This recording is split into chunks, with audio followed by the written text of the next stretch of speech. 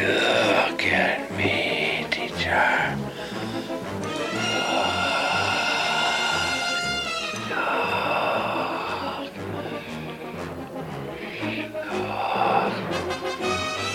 Look at me. Look at me. Look. No.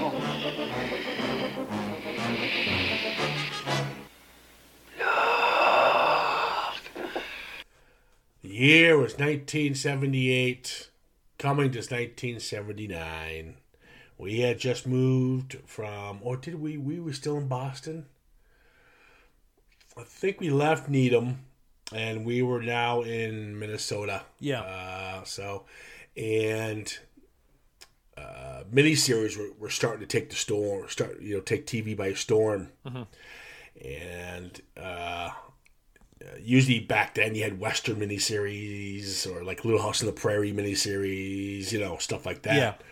But horror, you didn't really get these serial, these but these movies these TV movies that come out that would last you like 2 nights back to back or whatever they did.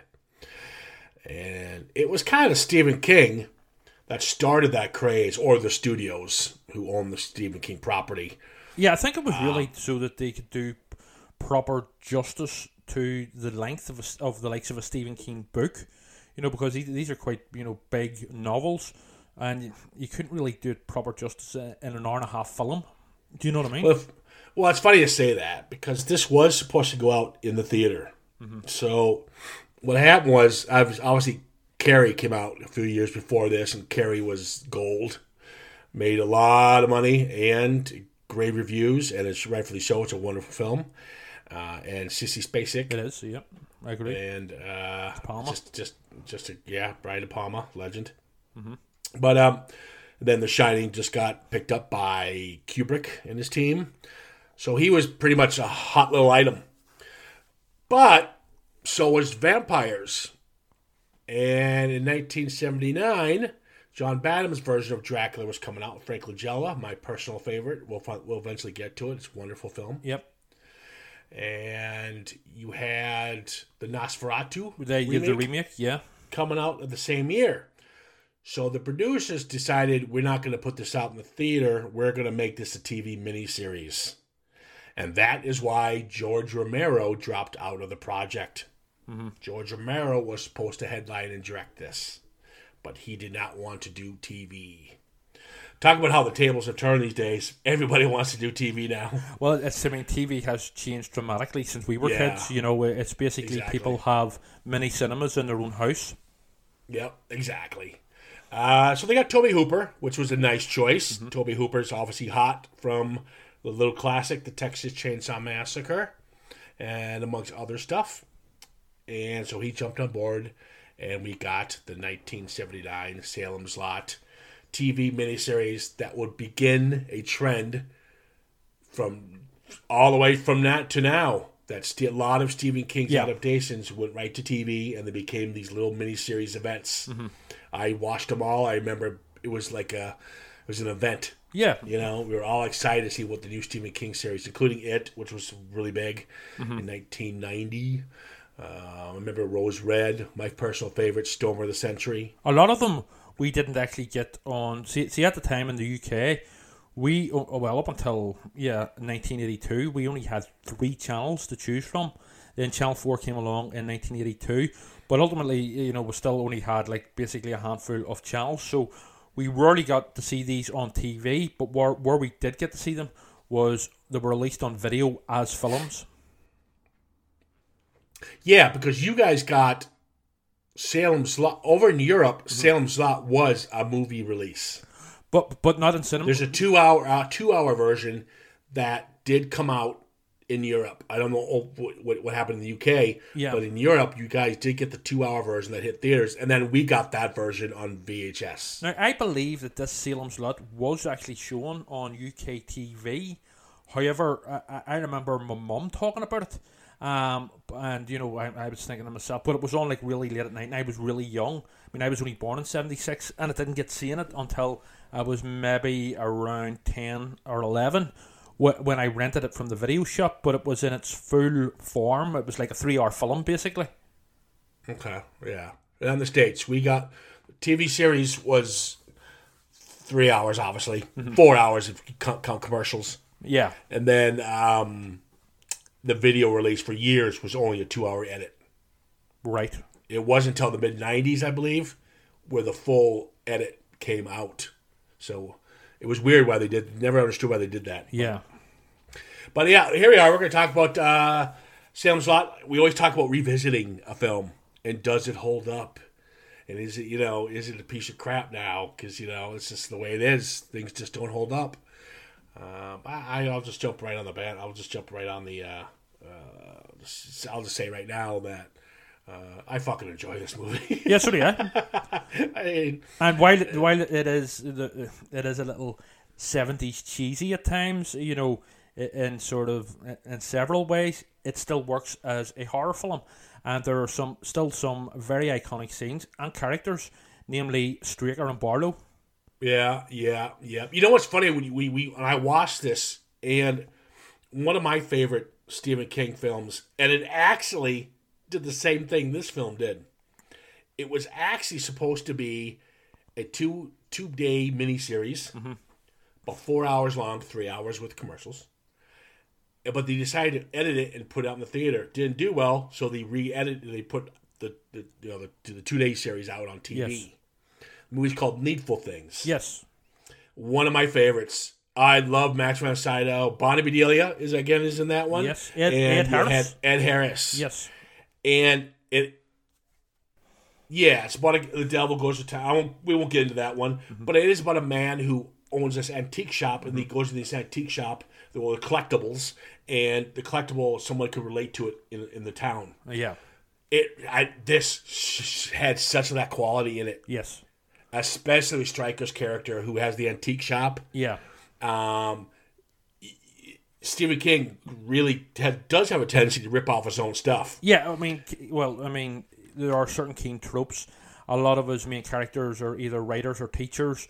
Small town Americana in Maine, So yeah, there's definitely certain King tropes, and there's also the small town with all its secrets and affairs and sort of well-rounded, great, believable characters. Yeah. No, they are, and you mentioned hokey a bit, and I was concerned that it would be too hokey for it to play today. I don't think it is. I think it's got some pretty, obviously some cheese to it. We're going to have that, especially a vampire film in general. But a lot of stuff in the 70s you wouldn't get away with now.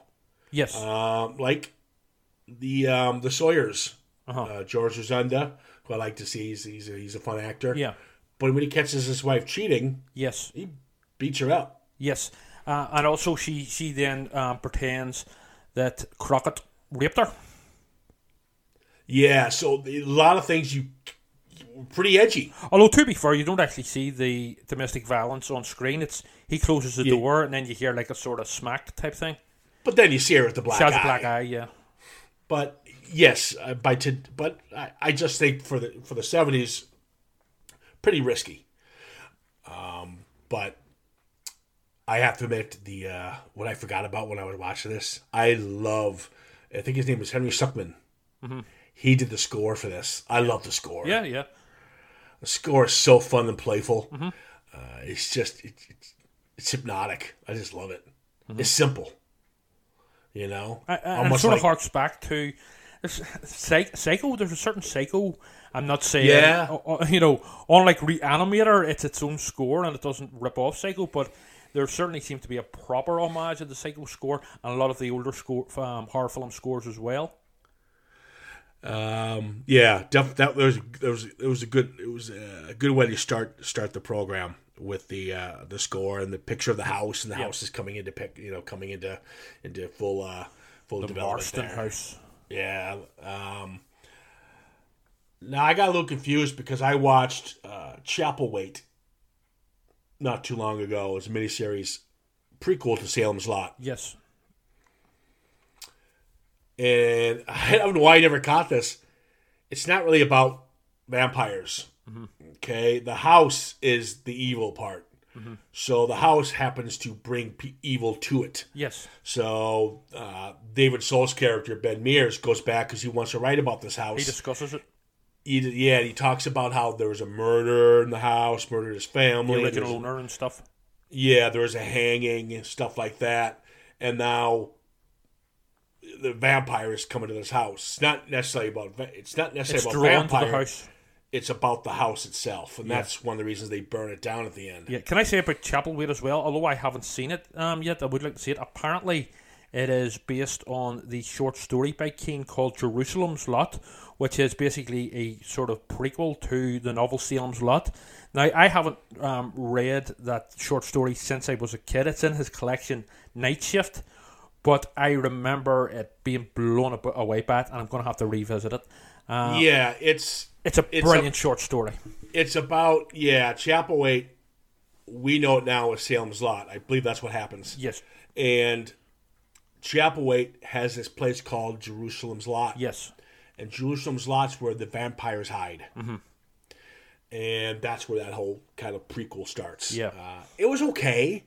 Funny thing is, Adrian Brody or something in it? Yeah, Adrian Brody's in it. The acting was pretty good. You probably really like it, to be fair to it. Mm-hmm. Trevor, you probably enjoy it. Mm-hmm. I thought it got kind of boring and long, but King has the tendency to drab. Mm-hmm. But if it's based on a short story, that makes sense, because short stories should be short. Yeah. This was like a 10 episode. No, it is a literal short story, but they've obviously dragged it out and developed it into whatever it is. Well, season 2's coming, so. But if you, I'm talking about the short story and the short story in and of itself. I haven't read it since I was about 12 or 13, but I remember being blown away by it. It's always stuck in my mind. So it's in Keane's Night Shift collection. I'm going to have to revisit it. I think I lent that fucking collection out to someone whenever I was like a teenager or something and never got it back. So I'm going to have to repurchase it, Let's jump in just quickly here at Salem's Lot. We kind of went all over the place, but that's fine with me because we're talking King, and King's... Fuck, you can talk to King. Yeah. You can have a whole podcast on King. Oh, yeah, absolutely. But let's talk about David Soul. We got Ben Mears, Susan Norton, Richard Stryker, Mike, who is played by Jeffrey Lewis. I like him. Yes. You got the great Fred Willard. Yep. You got Mark, Jason Burke, Dr. Norton, and Barlow. Mm-hmm. So Ed Flanders. Stryker is the bad guys. Yes. So Ben's back in this town. There's some things that don't work in this, and there's some things that do. And what does not work, and it's the stupidest love interest ever written. It feels very forced. Yeah, Susan and Ben. They're already in a relationship and in love. And how long is he in this?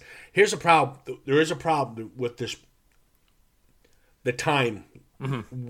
And what I mean by that is they should have given us Monday, Tuesday, Wednesday, or fall, summer, whatever.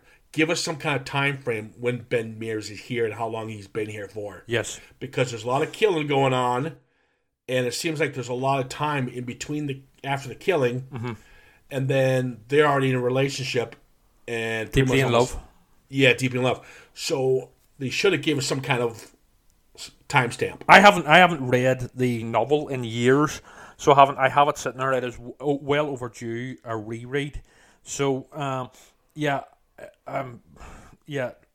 would have to look at that more to examine the novel and that sort of love interest element with Ben Mears. I to be honest, due to time constraints, I wasn't able to reread the novel in time for this podcast. But it'd certainly be interesting to examine both from a sort of modern viewpoint, if you know what I mean, from me as an adult. So Stryker, he's the one who reminds me of Leland Gaunt. Leland Gaunt was the devil in Needful Things. Yes, James Mason. He's James Mason's fucking awesome. I love James Mason. He's brilliant. So sinister. Now he plays. Is he like the Renfield? Yeah, he's basically. This is basically. Keane's more or less admitted that Salem's Lot is basically Dracula in Small Town America. He's basically the main vampire, Kurt Barlow, the master. He's his human sort of like main servant, protector and stuff. However, he does have certain superhuman powers as well. But we'll find that. But for all intents and purposes, he's not a vampire. But so he's opening up. He is. So he go. Sorry, go ahead. What I don't understand though is Barlow's coming. Mm-hmm. Okay, is the ship? Was it the Detmer? Yeah. What's the something like that? Brought him? Yeah. And they're waiting for that his crate to come in. Mm-hmm. So he's opening. What's the point of the antique shop though? That's just a front for them, Okay. But also it's a way from a practical point of view. It's a way of them sort of, I suppose, making money or whatever. Because don't forget, fucking Barlow at least has been around for centuries. So they have obviously acquired, and they've travelled the world. They've obviously acquired a lot of antiques. So it makes sense from a practical point of view. But it is also a front for them to appear as like so normal sort of citizens and to blend into the small town better. Do you know what I mean? Yeah, I just think it's kind of rushed because the killings and the disappearance, especially of the kids, happen pretty quickly. Yeah. That's why I would like that timestamp. Yes. Because for a storefront, and all this disaster was happening, in my eyes, within a week. That's what I'm just guessing. Mm-hmm. It seemed to be pretty big cover, I guess you could say, yeah. for something that's going to not last a week. Yeah. Well, with stuff like, a novel, it'll be, obviously, it'll be much more detailed and these things will be explored much more. But with the film, even a made-for-TV film or a made-for-TV miniseries, there are time constraints where you have to sort of compress all this stuff into, small periods of time. Because, actually, to be fair, they have 3 hours, and usually it's only like an hour and a half, a couple of hours to do these things. So, it still worked for me. So it did. No, I'm not. It's not really a negative thing. The only thing that really bothered me a lot was the whole Ben Mears Susan relationship. I thought was pretty stupid. Aside from it, like them, especially what we get for the outcome and the ending, it's just. I got it. Let's move along here. We're kind of going stuck here, and I really actually more want to talk about the ending than anything else because you might have more answers than I would. But yeah, I liked a lot of my favorite scenes. I remember as a kid. Yeah, I remember them vividly. And I watched it, and I was like, oh, yeah, I know. I could tell you when Mike, Jeffrey Lewis, yes, he's the gravedigger, he's the groundskeeper, and he's burying one of the kids. And the kid's, he gets hypnotized, and he opens up the coffin, and the kid pops up and bites him. Great scene. That was a commercial break. I remember that. Well, you know when the commercial breaks were? Because rewatching they freeze. They freeze. Yeah. And... I mean, you know what? Let's just do this. Let's not dive into all these characters. We don't need to. It's Stephen King, for Christ's sake. Yeah. If you want to know about these characters, go read the book. I do enjoy the characters. I think they're fun. I do like characters like Burke and Dr. Norton. They're good characters. They're the ones who kind of support Ben. Yes. And what's going on here. Yeah. It sucks that they get their comeuppance.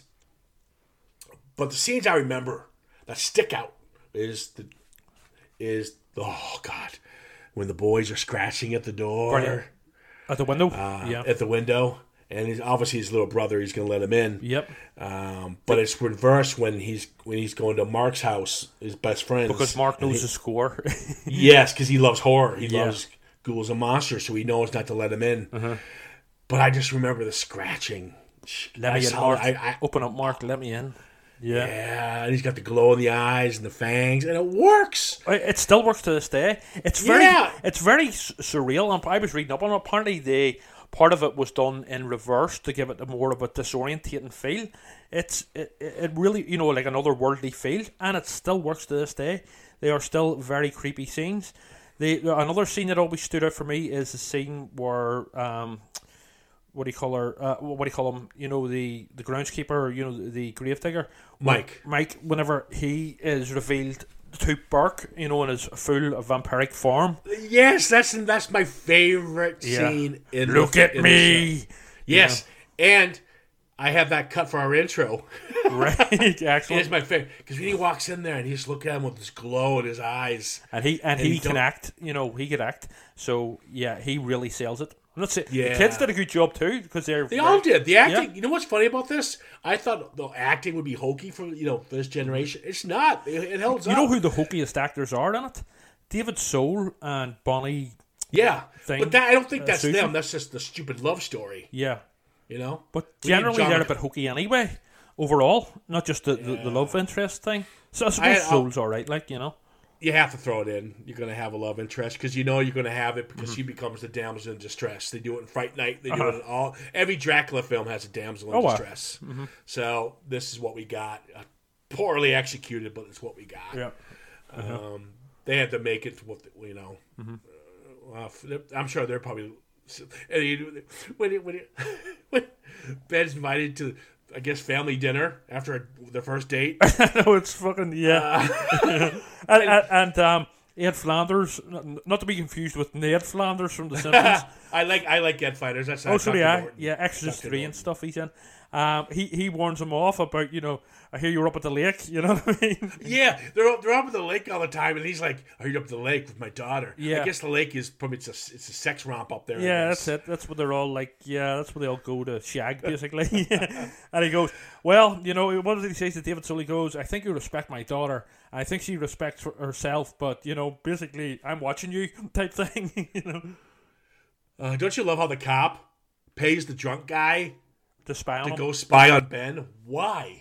Yeah, it's just I don't know. I think that's sort of I think I'm gonna have to reread the novel because obviously some of these things might be completely different in the novel because they do change things, and I know there are a lot of changes made. But then in other times they will have to be, there will be more detail and more explanation where it goes into things in more depth. But that does appear a bit random because the drunk basically then disappears from the whole thing. Yeah, he doesn't get bitten, does he? I don't think so. Not that I can remember. He just disappears, right? Yeah, he pretty much just disappears, and that's the end of his story arc. Yeah. Talking about him beating his wife and some of the edgier backstories in this. Yeah, there's a nice little scene after when Ralphie gets it before he does his little famous scratching at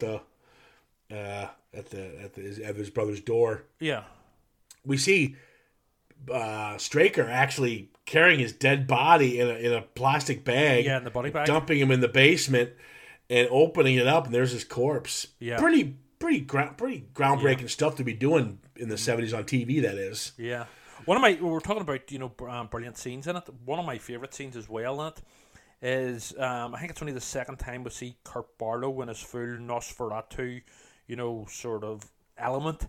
Because in the original novel, he's not actually a Nosferatu type monster. He's more of a sort of charismatic, more human type vampire. Yeah. I heard the actor. I heard the actor wasn't happy when they found out he couldn't. They're taking out his lines. Yeah, but I love the scene where he appears in Mark's kitchen and kills his parents and the priests are, and then James Mason appears and he's going, come on, preacher man, come on, shaman, do your worst type thing, and then Mark says, I'm going to kill you, to the master. I think that's just a brilliant scene. I remember that happened in again remembering it when an 8-year-old and just freaking me out. It scared the shit out of me as a kid. But watching it now, I like the fact they did this with Fright Night. Took from this a little bit, where it's about faith. Yes, and how when Stryker calls out the priest can't do anything because he doesn't have the faith. Burke has more of the faith. You'll find out. Yeah, and Dr. Norton and Ben. So that's why he calls out the priests. Come on, shaman. Yeah. Yeah, your faith against the masters, let's see who wins type thing. Yeah. We're talking about all these what works and what the scenes we can keep going with the scenes. There's so many good ones. But in general, I want to fast forward to the ending. Yeah. And Sorry, just And before we King- get to the ending, can I just mention a scene that is both brilliant and hokey at the same time? It's the one in the hospital where Danny Glick's mother becomes a vampire, and she basically, it's brilliant and it is scary up until whenever they kill her, and she just like disappears, and it's really hokey effects. And why would her clothes disappear and all? You know, Oh yeah, I saw that. I still kind of like that scene though. it's a brilliant scene up until she fucking disappears. I liked it because, again, one of my favorite movies is The Fog. Yeah. And they kind of do that in The Fog. When the bag starts moving. Yeah. The dead bodies in it. You're right. That's the perfect way of putting it. It's a creepy scene, but also corny as hell. Yeah, just right at that very end. They should, I don't know whether the budget didn't allow it or what, but if they had have, made her sort of, rot away, as Barlow does at the very end, that would have worked better than have her just like vanish in a cloud of dust. Well, let's talk about that. Stephen King, and he admits this, has a tendency, he goes on he goes to the littlest detail. Yeah. Number 2 pencil. They're writing on a letterhead. He'll go into detail on everything that's going on in a scene. But he has a tendency. His endings kind of suck. He's sort of infamous for them. It is a perfect example. Fun, great little miniseries. But then his endings, I don't have a major issue with them. In general, I do. If I haven't read the book, so I can't judge it. But I'm telling you now, about 2 hours and a half to get to our finale. Last 20, 25 minutes. And I still go with it because I enjoyed watching it. It's funny because I actually enjoyed watching the characters and each one of them getting their comeuppance and disappearing. Yeah.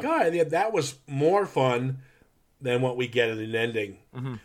You talked about how we see Stryker's strength when he takes, which is a nice little death. He takes Dr. Norton and he throws him against the antlers. Yeah. And a pretty gory little effect. I loved how the Marston house looked on the inside. Yeah, very goth. Yeah. Well, did you see like the debate where they go in the basement? Oh, And yeah. it's a pretty fucking big basement because I mean, this not. It almost looked like something James Whale would have produced on the Frankenstein set. It's a vampire hive. Yeah. Yeah. But yeah, so they go in there and Mark runs out because he's there and he goes, "Get out of here!" He wants to get revenge. Running, He goes, don't stop running. Yeah, he obviously stays to help. But at the end of the day, they shoot Stryker. Takes him a while to go down because he's badass. He's Rambo. He dies, and then they open up. They take out the coffin, stab Nosferatu. I was gonna say Barlow. Boom, he's dead. And then they lock the other guys because they're still alive and they're crawling out of the little underground dwelling, whatever they have there. Which is a nice little scene, actually. They're coming out. Yep. And they're crawling out toward him. That was a creepy little shot. But the other shot it, put it on fire at the end. Yeah. It is a bit anticlimactic. I think Barlow... You needed a Barlow moment there. Yeah, Barlow needed Also- to get down with more of a fight. Also, like in the beginning, we're introduced to Ben and Mark. They're in Guatemala. Yes. And they're being hunted I by love those vampires. bookended scenes, by the way. Yes. So we're back in Guatemala. A couple of questions. Yeah.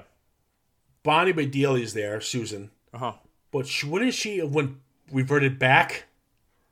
She's a vampire. Or no, but when you kill the head vampire, if you weren't killed by the vampire, you just turned, you would go back to your natural human state. No, but not within this universe, I don't believe. So, Because they killed Barlow, and then you got the other guys coming out after him. Well, they would have died because you cut the head off the leader. yeah, That's but it. I don't think those rules apply in the Salem's Lot universe. They should have given us something then about that. Yeah, I think it's different. Slightly, with each different vampire story, there's like different sort of rules. So yeah, I don't think those rules apply within the Salem's Lot universe, because that's why they torched the house. They didn't just torch it because it's an evil house. It was to kill the remaining vampires as well. Yeah. Okay. Well, because we all know that's usually the go-to for vampires is you kill the leader. Yeah. Boom, they're all good. Or we should expose them to sunlight or whatever, yeah. we should have got a one-line fix. I think it would have been cool if they get Barlow first, and then you got Stryker at the showdown because he's more powerful, so he can throw shit around, and that would have been better because we knew him better. We knew he killed Ralph. Plus, it's James Mason, and he's it's James Mason. He sells the Sinister so well. You felt you had this character pretty much the face of the bad guys for the whole movie. He should have got more of a showdown, maybe, and then he could have had the one. Both should have. Both Stryker and Barlow deserve better sort of deaths, finales. Well, but if you kill because if you kill Barlow, okay, let's say they have a big fight with Barlow, right? And they kill him. It'd be nice to see Stryker coming down after he got shot. He still survives because he's badass. Like a final score. And then he goes with Stryker. He goes, the rules don't apply in our world. Yeah. So he could have, you know what I mean? That would have gave us a little, okay, that's why these other ones are still alive. Yeah. But we didn't get that. I thought that was kind of I don't know. Obviously we're...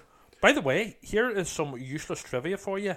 You probably know this already, but I think it was around 1987. There was a sequel to this. So there was. Yes, it's horrible. Return to Salem's Lot. I haven't seen it since I was a kid as well. I remember getting it out on video, but I remember it being crap. It's considered one of the worst sequels ever produced. Yeah, I would like to revisit it again, just out of pure curiosity. It's funny you say that. I was thinking, for our fun listening audience, we do it. Yeah, I'm up for it. Because if you all know, one of the reasons we're doing this Salem's Lot is because I am a diehard fan of James Wan. I know you're not, jerk. James Wan, the Conjuring franchise, the great Malignant, who you thought was a piece of crap. I didn't say it was a piece of crap. I just said it was average. It was average. It was average. Oh my god. So, anyways, him and Gary Doberman produced and wrote the It movies that we just saw. They're doing Salem's Lot for the big screen. It's got a really good cast. Comes out in August.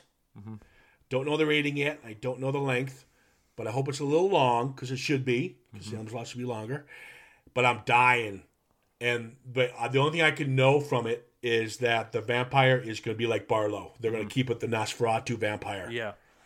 Apparently Stephen King was also very cool. Was also happy enough with them, making Barlow a Nosferatu type vampire in the 79 version as well. Yeah, you might as well. And can I say as well, Salem's Lot was also made just last year, and it was called Midnight Mass. Yeah. That was fucking brilliant. Yeah, I thought it was great, but you know what? I think this is better. The 79 Salem's Lot. No. I wouldn't go that far. On a technical level, Midnight Mass is better. But Mike Flanagan is untouchable. On a technical level, it is obviously much superior, but things have changed over the last 40 years in terms of filmmaking. However, for personal nostalgia's sake and for genuinely creepy, still scary scenes right up to this day, 1979 Salem's Lot for me. All right, that's all right. There's nothing wrong with it. So obviously, we both enjoy it. I enjoy both. Yeah.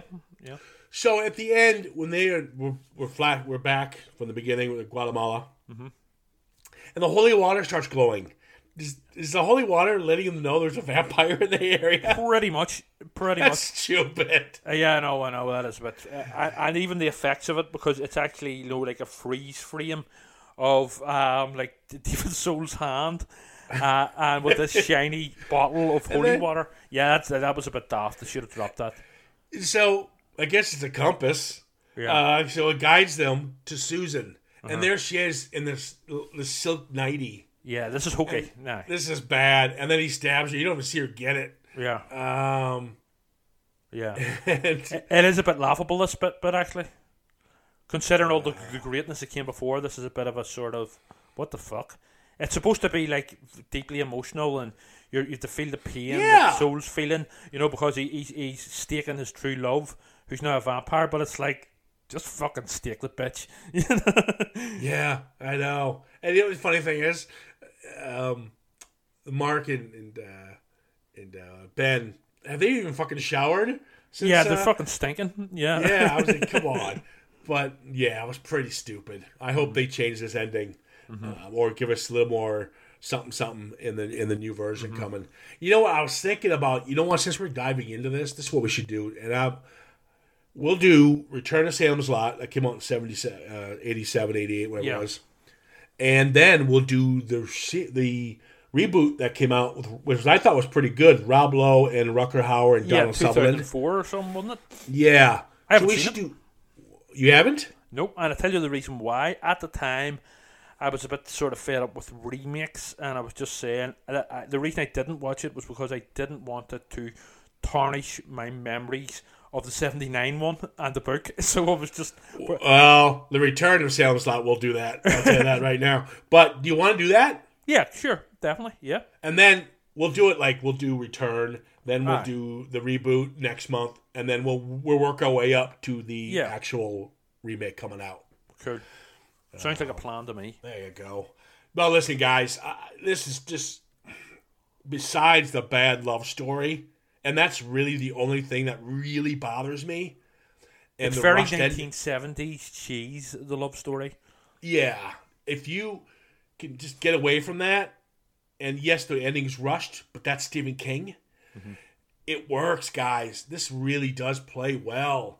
I mean, the kids scrapping at the door to get into their buddy's house. Mike sitting in the chair going, look at me, look at me. Yeah. He does it for 5 minutes. He just that's it. It's it's very intense scene. Yeah. The Barlow makeup's still cool. He's got that blue.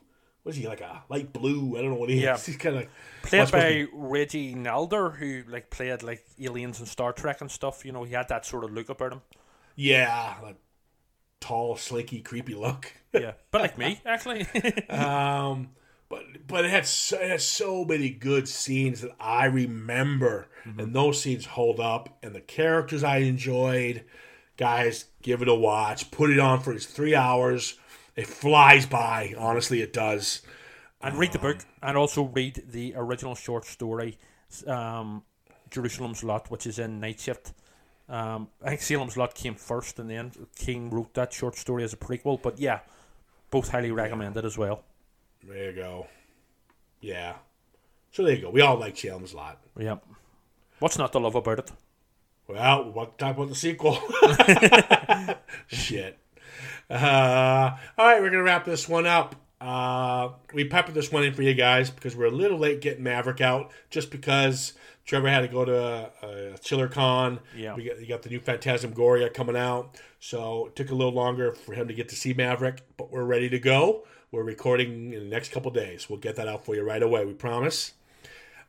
Thanks for your patience, and there you go. Like I said, we're just going to give you this one because, we'll give you something to hold you till we get Top Gun. But now we just made Return to Salem's Lot and the 2 remakes. We'll watch Return to Salem's Lot so you don't have to. Yeah. Oh, God. I'm actually looking forward to watch that piece of shit again. Yeah, it's just for curiosity's sake. I want to watch it again. All right, guys. Thanks for listening. We appreciate it. Continue always to follow us as usual on Facebook and at CitizenFrame_podcast. The new issue of Phantasmagoria is out now, available on Amazon all over the world. Yep. And locally at Forbidden Planet. Yep, it is indeed.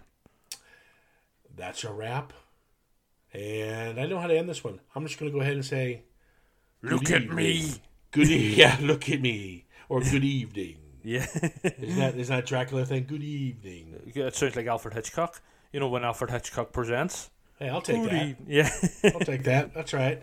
All right, guys. Have a good night, day, or morning, whatever you got going on, whatever time zone you're in. Have a good one.